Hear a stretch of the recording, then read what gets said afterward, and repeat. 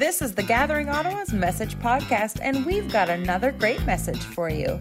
For information about us, check out thegatheringottawa.com.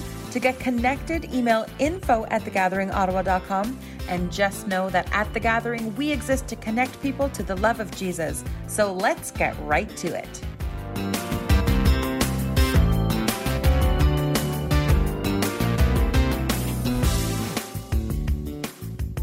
So, question for you.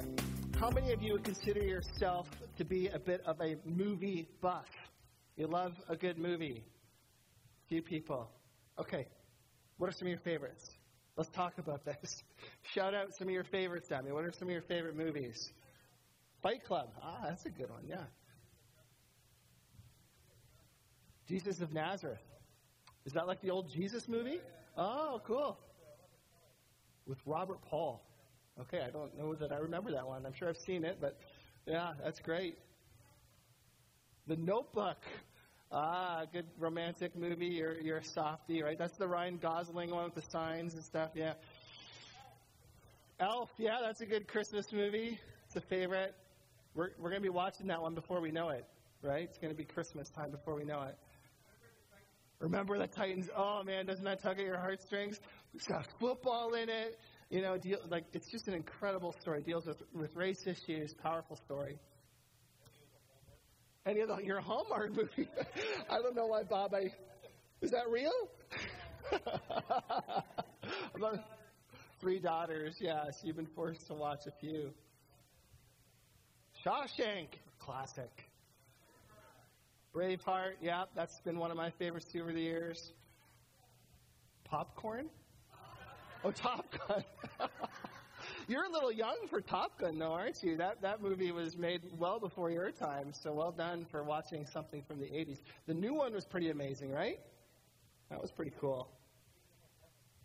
Kingdom of Heaven. Kingdom of Heaven. You'll fill me in. Okay, all right. Well, I know we could keep going and just talk about movies all morning, but for me, I'm a big Christopher Nolan fan. Anyone out there a big Christopher Nolan fan? The director, Christopher Nolan. How many of you saw Oppenheimer this summer? Pretty incredible story, isn't it? Hard to wrap your head around that actually having happened. Basically, for me, though, anything Christopher Nolan does, I enjoy watching. The Dark Knight trilogy from like the mid-2000s is probably my favorite of all time. Those 3 movies, just love them, can watch them anytime. I grew up as a Batman fan as a kid and just loved the way that he told that story.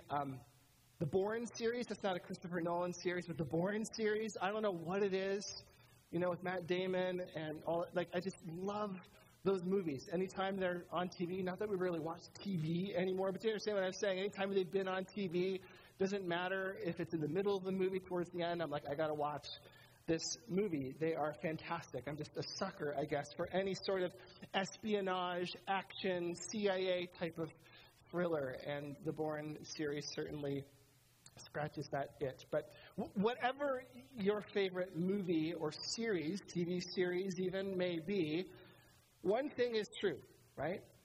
And that is that we all love a good story. We all love a good story. We are story people.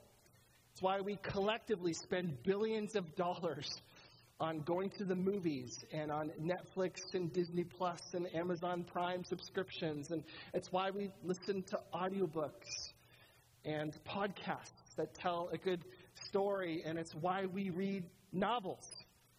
And it's not just because we like the act of reading. It's because we like stories, right? We are story people.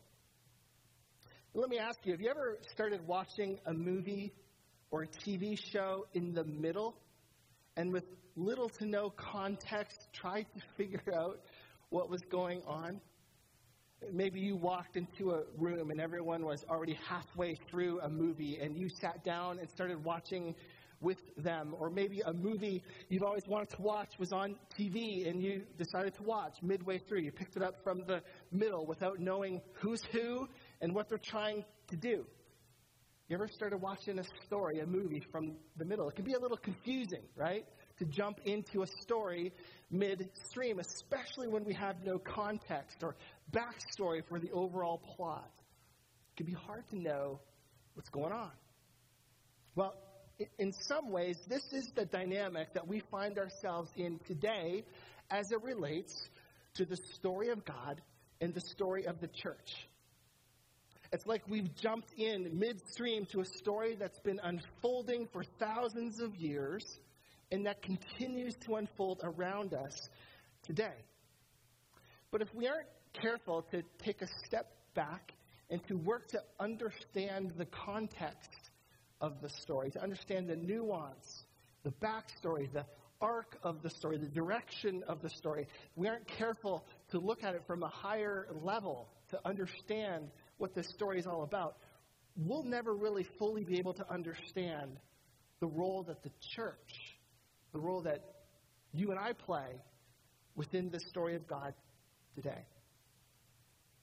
We're in this series called Life Together, this series all about the church and what it means to share in the life of Christ together as the people of God, as the church. If you've missed any of the last couple of weeks, I would encourage you to go back on our YouTube page and to catch up. I'm not going to rehash them here tomorrow, but really would want you to check those out so that you are part of that conversation. But this morning, what I want to do is I want to start a conversation about the mission or the purpose of the church in the world. This will be a two-parter. We'll talk about this more next week as well. But today, as we launch into this conversation about the mission and the purpose that God has entrusted to the church, I want to start by taking a bit of a step back and looking at the larger story of God as laid out in the scriptures and where we, the church, the capital C church, fit into that story. And as a result, what our mission, what our purpose within the larger story that God is telling is, this story that we've kind of found ourselves having jumped into midstream. And to do that, I want to introduce a bit of an interesting tool to you, a framework, literary device, a tool for understanding narrative or story and how stories flow and fit together, including the story of God and the story of the Bible. The tool is called the monomythic cycle. How many of you have heard of this before or heard of some version of it? I saw Linda nodding. I was like, Linda might be the only one in our church who will be familiar with this tool.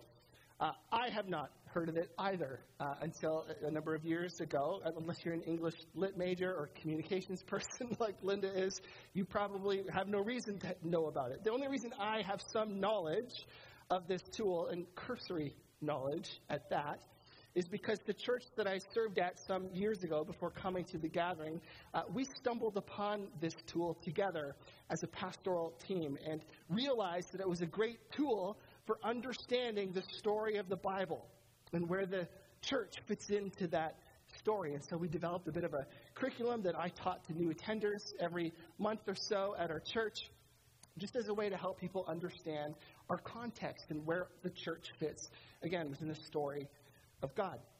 So I want to share that with you here this morning. I want to look at the story of God, the story of the Bible, and where the church fits into that story so that we can have clarity around what our mission is as a church, where we fit into the larger story that God is telling in the world.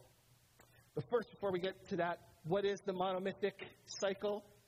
Well, in short, this term, it speaks to a very predictable pattern or structure, an arc that almost every story follows. Mono, the word mono, of course, means one. Myth speaks to story or narrative, and cycle speaks to a pattern or structure, meaning the monomythic cycle is this framework for telling one unified story. In fact, all the stories we mentioned, all the movies we mentioned earlier, they all follow this pattern in some way, shape, or form. Let me explain. First, every good story, right, starts with what we might call the original ideal. The original ideal. In a Disney princess movie, for example, this is the short, once-upon-a-time moment at the beginning of the movie where everything is as it should be. In The Lord of the Rings, any Lord of the Rings fans out there? I'm surprised to not have heard that, or Star Wars for that matter. In Lord of the Rings, right, it's Frodo at the beginning of the movie, the beginning of the Fellowship of the Ring, in the Shire, partying with his friends, enjoying his life, happy as can be. It's the original ideal. Every story starts with an original ideal, even if it's just like 10 seconds. You see something at the beginning of a movie, of a story that points to what life was like before things went sideways for people. Shortly after this, though, conflict of some kind emerges. Whether it's in the form of an evil queen or a poisoned apple, like in Snow White, or Frodo putting on that ring and summoning the dark riders or horsemen, whatever they're called. It's that moment in this story, in a movie, where conflict or pain or suffering is introduced. And the rest of the story becomes about trying to solve that conflict, trying to deal with that problem, trying to make that problem go away. Next, number 3, we see conflict intensifying, which usually makes up the majority of any good story. It's like the middle hour to an hour and a half of the movie. It's where the plot thickens, there's twists and there's turns. We see the true character of the characters revealed within all those plot twists. And ultimately what we see is we see things going from bad to worse. Right? The conflict just seems to intensify. And at times it seems like there's just no way out. You ever watch a movie, you're like, I don't know how on earth they could get out of this mess. That's that, conflict intensifying. Which leads then to number 4, and the surprising twist, which is when something happens that changes the entire trajectory of the story and a way out or a path forward emerges. For example, it's when Darth Vader says, Luke, I am your father. So I have a CPAP machine I wear at night and have for like 20. Sometimes I lean over to Kim and I just say, Luke. She doesn't like it in the middle of the night. But it's that moment in Star Wars, right, where all of a sudden, like, oh, I didn't see that coming, and now the story makes more sense, and I see a way out. Or it's when, in The Sixth Sense, right, when Bruce Willis's character realizes that he was dead the whole time. And I'm sorry if that's a spoiler for you, but that movie's been out for like 25 years, and if you haven't seen it by now, I don't know what to tell you. But it's that moment in the story, that surprising twist that occurs that you didn't really see coming, but that helps make sense of the story and provides a way out for the characters. Which leads us into what's called an era of restoration. An era of restoration for the characters in the story. Whereas we now approach the end of the movie, or the end of the story, everyone who's alive still is reunited, and the challenges, the conflict of the story is resolved, goes away. And then finally, number 6, before the credits roll, a superior ideal is presented. And this is sometimes literally just the last 10 seconds of a movie. It's when everything now seems even better than it did at the beginning. It's the happily ever after moment, which is usually better than the once upon a time moment from the beginning of the story. That, in a nutshell, very cursory version of it, is the monomythic cycle, this framework for telling one unified story that almost every story follows. This framework, believe it or not, actually is seen in the pages of Scripture as well. The narrative of God, the story of God, the story of the Bible follows this pattern. It's almost like God created this pattern and that we discovered it. Let me talk through the story of God using the monomythic cycle to help us understand the context that we are in, the mission that the church plays within the broader story of God. The original ideal, God's original ideal for the world, is found in Genesis 1 and 2 with creation, where God creates a good and perfect world. No sin, no evil, no sickness, no cancer, no death, no relational or family dysfunction, no drama, no natural disasters or climate change, no mental illness, no COVID, no division about COVID, none of it. Everything as it should be. Perfect harmony between God and man and one another, and man and creation. And as a result, man and woman, who the Bible says were created in God's image, in his likeness, to be like him, They get to experience perfect and whole relationships. Relationships unencumbered by sin and evil and death. 3 relationships in particular that we see in Genesis 1 and 2 that are perfect. The first perfect relationship we see is relationship with God. Adam and Eve's relationship with God. As we see in Genesis 3 verse 8, we see Adam and Eve walking in the garden with God in the cool of the evening. Can you imagine what that would have been like? Whether or not that's literal or not, just having that kind of close, intimate relationship with God where they could walk together in the garden. Amazing. Points to that level of intimacy that Adam and Eve had with God. Number 2, they had perfect relationship with one another. Genesis 2 verse 25 talks about how they were naked and felt no shame. And that's not just, nudity. We're not just talking about nudity here, but about full transparency, vulnerability, being fully who you are with the other and not being ashamed of it one bit. They had perfect relationship with one another. But they also had a perfect relationship with creation as they were placed in the garden to take care of it. It's what God did. He placed them in the garden and commissioned them to tend to God's good creation, to the garden, and take care of it. This was God's original ideal for you and for me and for his world. Perfect intimacy with God, intimacy with one another, and intimacy, in a sense, with the world around us. Shalom, or wholeness, in every way. But sadly, that original ideal was short-lived, and conflict is then introduced to the story in Genesis 3 in what we often refer to as the fall. The fall. This is where Satan, represented by a talking snake, this crafty serpent, he approaches Adam and Eve and he tempts them to eat the forbidden fruit, to eat from the tree of the knowledge of good and evil. And in effect, in doing so, he tempts them to disobey God and to become their own gods instead, where they would now get to determine for themselves what they believe to be good and evil and right and wrong and true and wise. Temptation was so strong that they gave in. And they ate from the tree, choosing independence from God instead of surrender to him. And sin and evil and death came into our world as a result, resulting in widespread pain and devastation ever since. We see some of this devastation and pain right away in Genesis 3, don't we? With Adam and Eve hiding from God in the garden. Right away, that perfect relationship with God is fractured. They're hiding from God as he goes out looking for them, and they are hiding from him in shame. See them also hiding themselves from one another, where in shame they realize they're naked and they aren't comfortable with that, and so they cover themselves with fig leaves. It represents broken relationship, shame. Now I can't trust my spouse. Now I can't trust other people. I have to hide my true self from others. And number 3, we see a broken relationship between humanity and creation as well, where as a consequence to their sin, God declares the ground and all of creation as cursed as a result of their sin.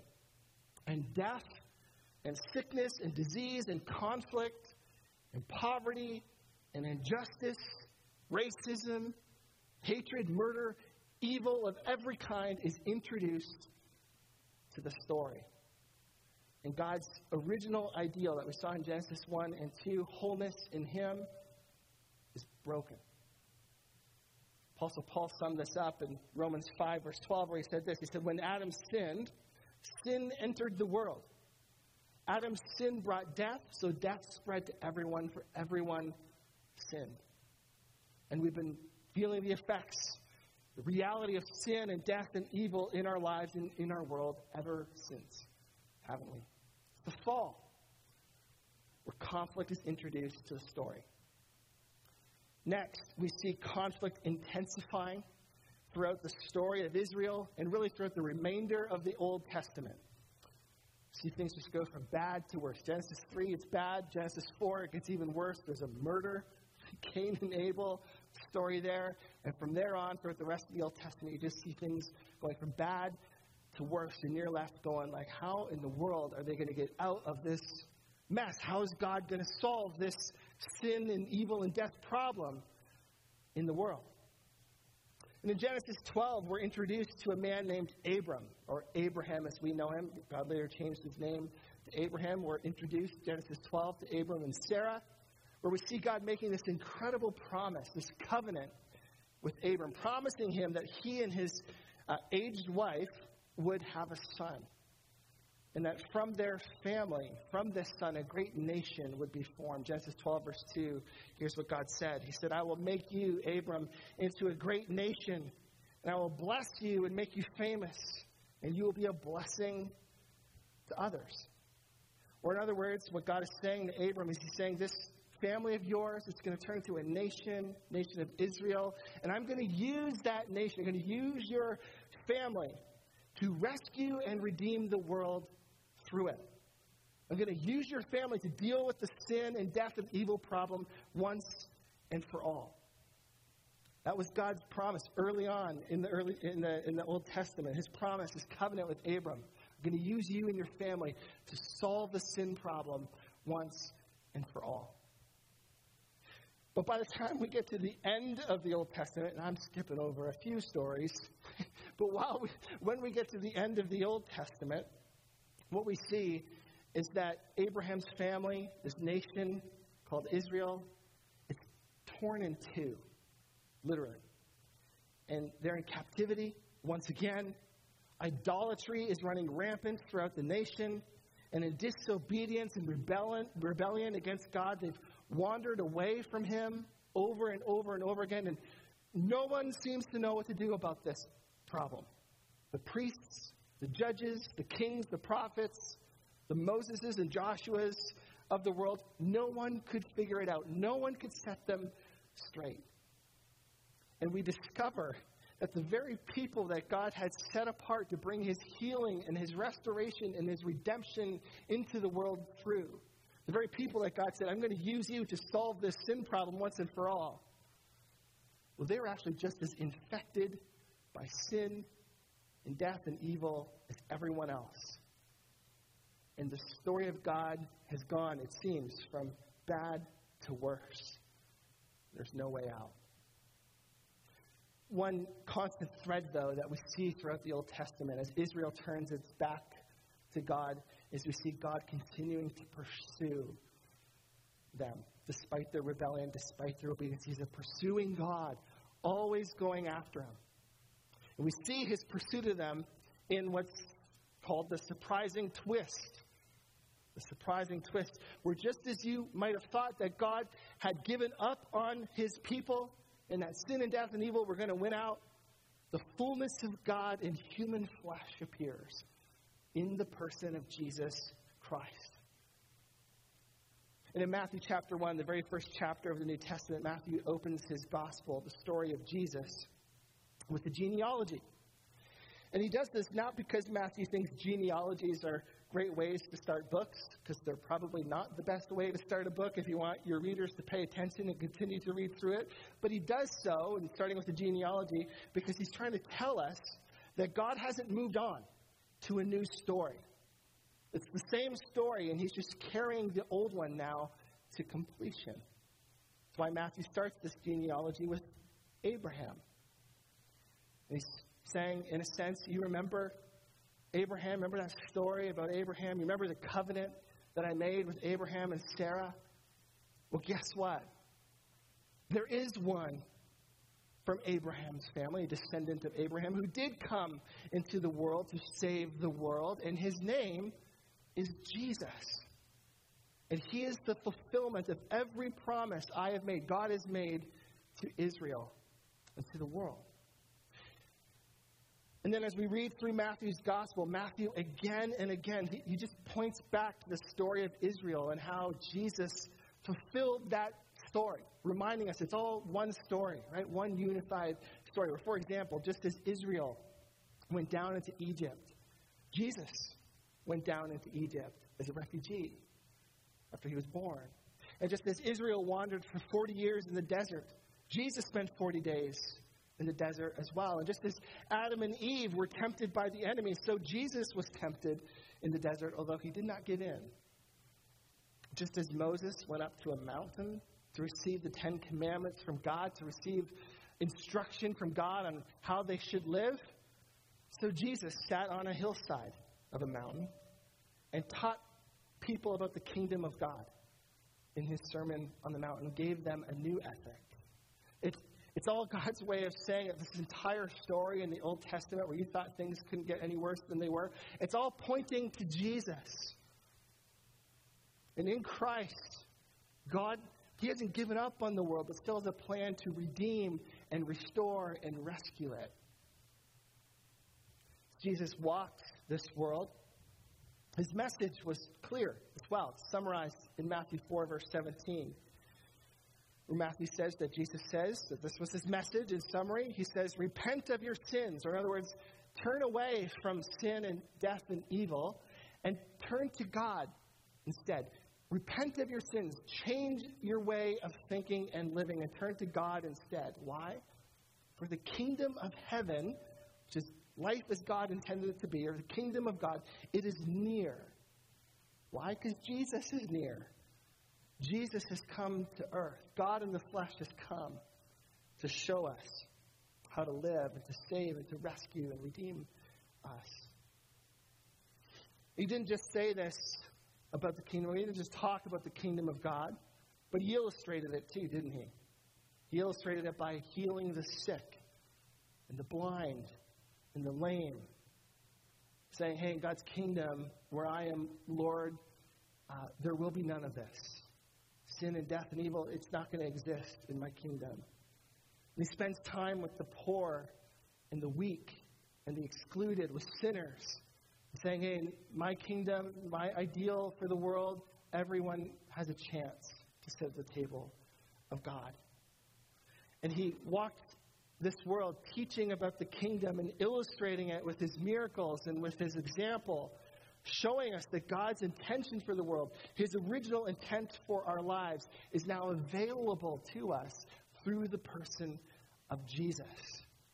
If we would just bend the knee and surrender our lives to the lordship of Jesus.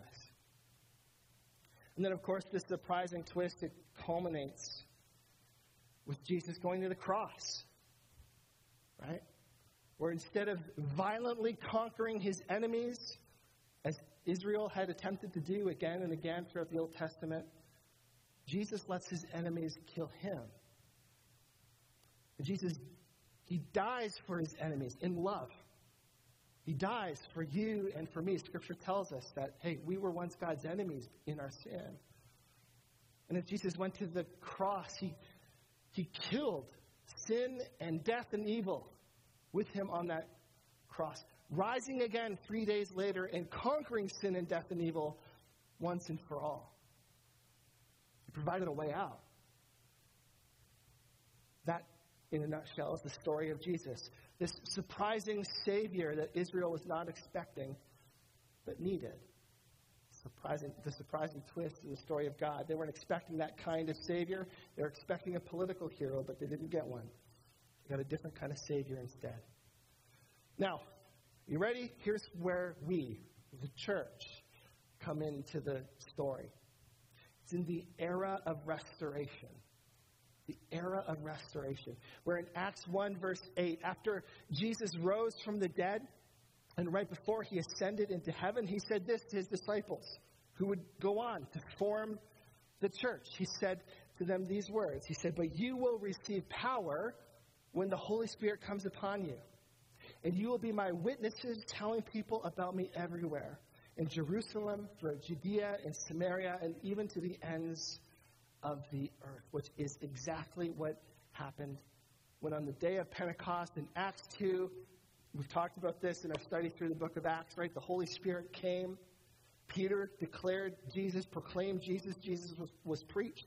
And thousands of people surrendered their lives to Jesus as a result. And the church was born.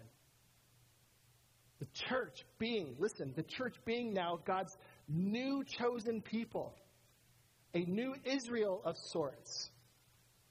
As God himself empowers the people of God by his Holy Spirit to go into the world and to bring about his healing and his redemption and his restoration. This new kingdom movement This new restorative force called the church, where we live with Jesus as Lord and live into God's ideal for humanity as we live our lives and go about our daily lives. It's the church. It's not just the Sunday service, not just some programs during the week. It's the people of God, the redeemed, Holy Spirit-empowered people of God living on mission to bring about His restoration into the world everywhere we go. And we see the early church living this out in a whole host of ways throughout the book of Acts, right? We've, as I've mentioned, been journeying through Acts for some time. We've seen story after story of them living into the restoration and redemption and rescue of God as they go. But the best description, I think, in the entire book of Acts, the best summary of the way that they lived their lives is found in Acts 2, verses 42 through to 47, which Bob just read for us a few moments ago. We'll read it again here for you. It says this: all the believers, the church, they devoted themselves to the apostles' teaching and to fellowship and to sharing in meals, including the Lord's Supper and to prayer. I love that. Luke, the author of Acts, he right away talks about the kind of life that they lived, their lifestyle, not the programs they participated in, right? There weren't programs, church programs to go to. It was the kind of life that they engaged in, where they were devoted to the apostles' teaching, meaning not just that they listened to long sermons, but they actually oriented their life around that teaching and instruction. And they spent time in fellowship with one another, sharing in meals. They're in each other's lives. They shared the Lord's Supper regularly, and they prayed together. What a beautiful image of the church being the church, living into God's original vision for creation. Perfect relationship with God, one another, and our world. Verse 43, and a deep sense of awe came over them all. The apostles performed many miraculous signs and wonders as God's way of saying the ministry of Jesus is continuing on now through these people, through the church. And all the believers met together in one place and shared everything they had. Not just for an hour on Sundays or an hour and a half on Sundays, but daily. They met together in one place and they shared all their possessions. Incredible generosity. Verse 45, the generosity gets even greater. They sold their property and possessions and shared the money with those in need. My goodness. Can you imagine if we as a church were like, I'm going to sell my house and donate the proceeds to that organization that's doing kingdom work, or to meet a need in our church, or to bless a person. That's what they did. Incredible generosity. They didn't just fit it in if they had any money left, but they sacrificed for the sake of others. And they worshiped together at the temple each day. We think it's hard to get here on Sundays sometimes, don't we? Every day they're at the temple, went to church daily. They met in homes for the Lord's Supper. Kind of like what we're trying to do through our home church ministry, being in each other's lives. And they shared their meals with great joy and generosity, all the while praising God and enjoying the goodwill of all the people, meaning the community around them, because of how they lived their lives. They loved the church. They're like, these people, there's something different about them. We love them, and we're glad they're in our community.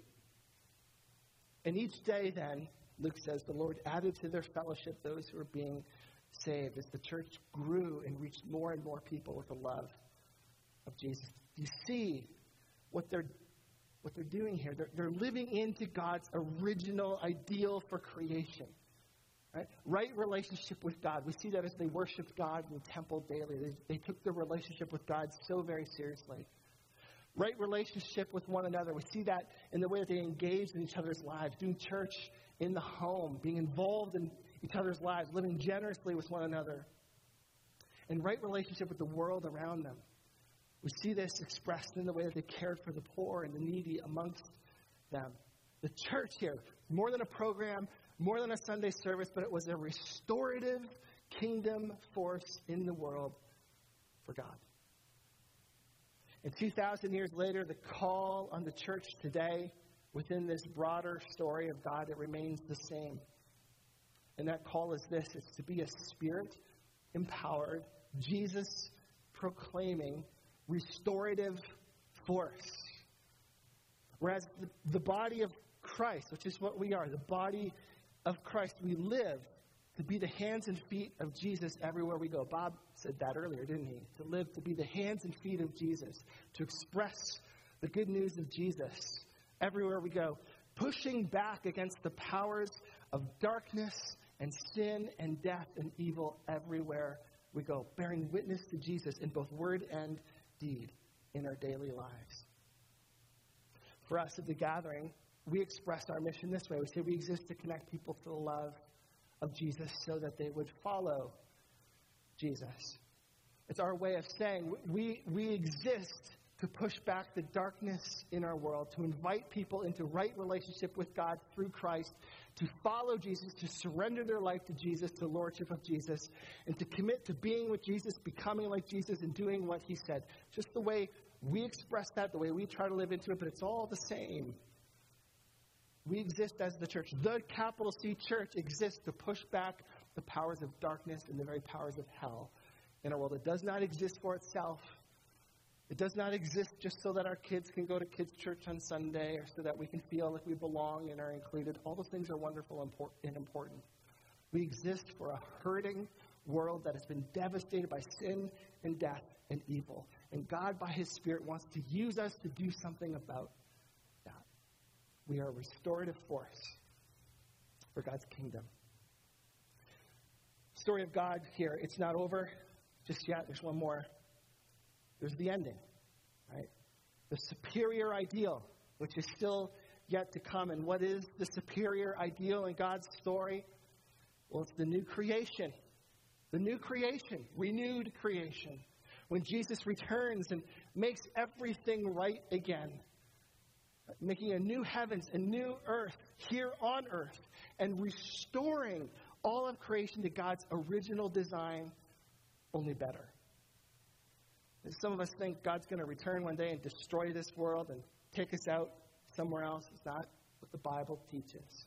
The Bible teaches God's plan for God loves the world, and he's going to redeem and restore all of creation, doing away with sin and death and evil once and for all, so that we can live in this renewed creation, this renewed world together, experiencing God's ideal for us without sin and death and evil pulling us away from it. Revelation 21 verse 4 describes that day, the day that Jesus returns, like this. It says that he will wipe away every tear from their eyes, and there will be no more death or sorrow or crying or pain, no more sin, death, or evil, for all these things are gone forever.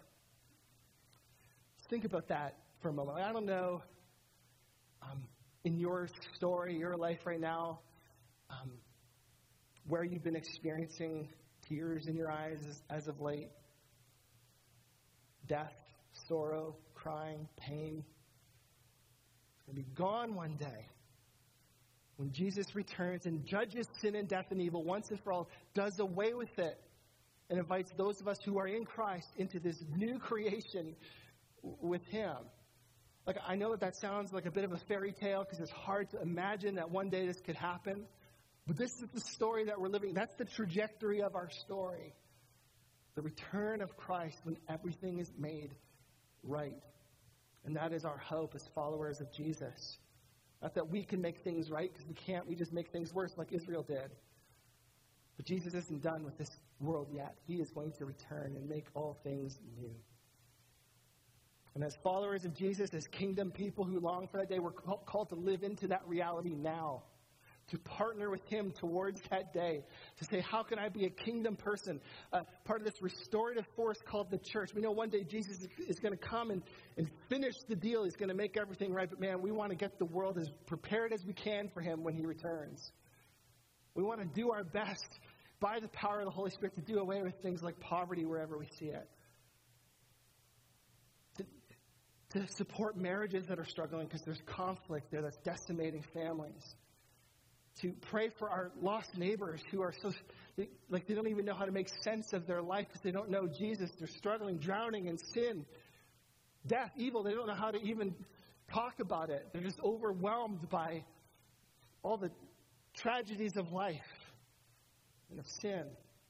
We partner with God by his Spirit to bring about his healing and redemption to a hurting world that so desperately needs it.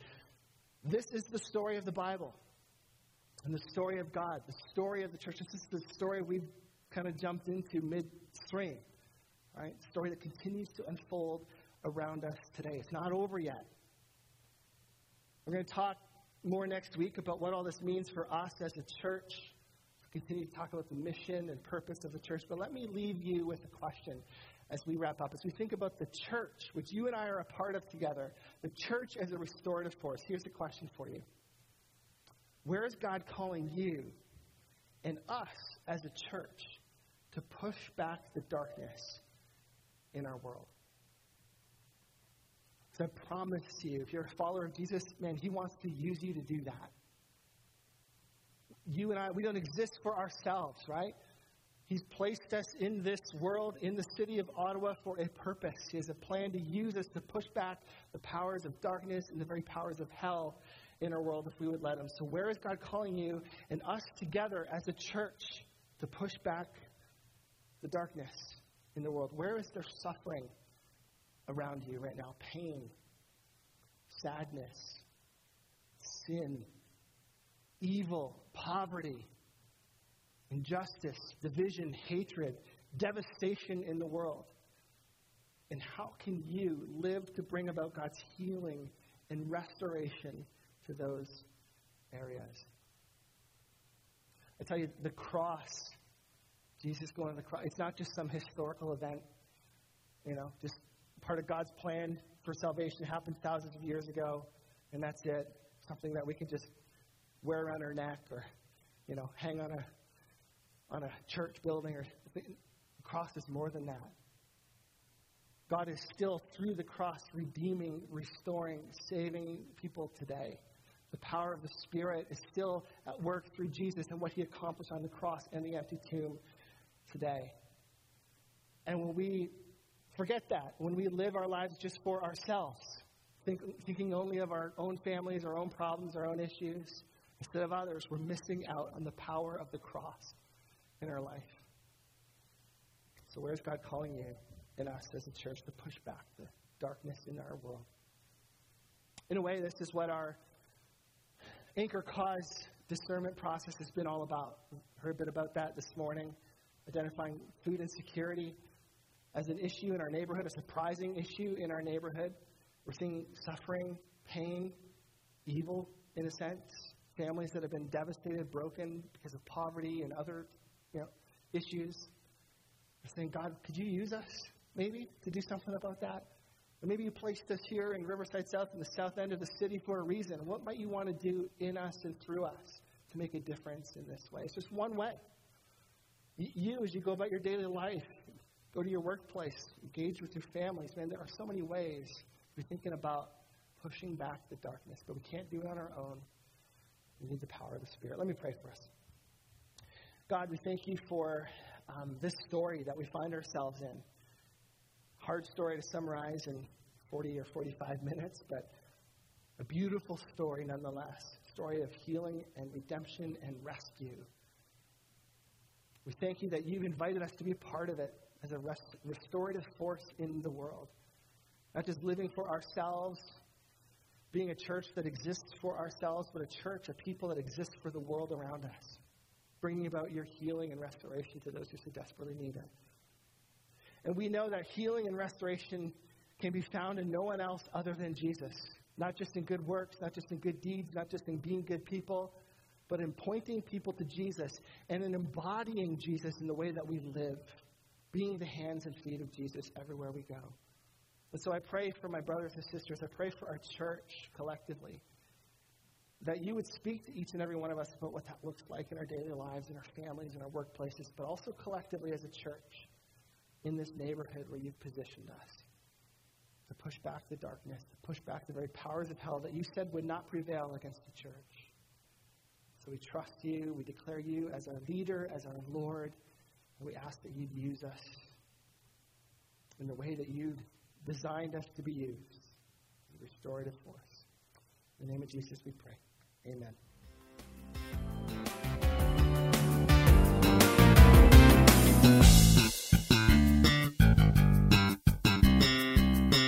Thanks for tuning in. We're back next week with another great message. Don't forget to check out our website, thegatheringottawa.com, and tune in next week to The Gathering Ottawa's Message Podcast.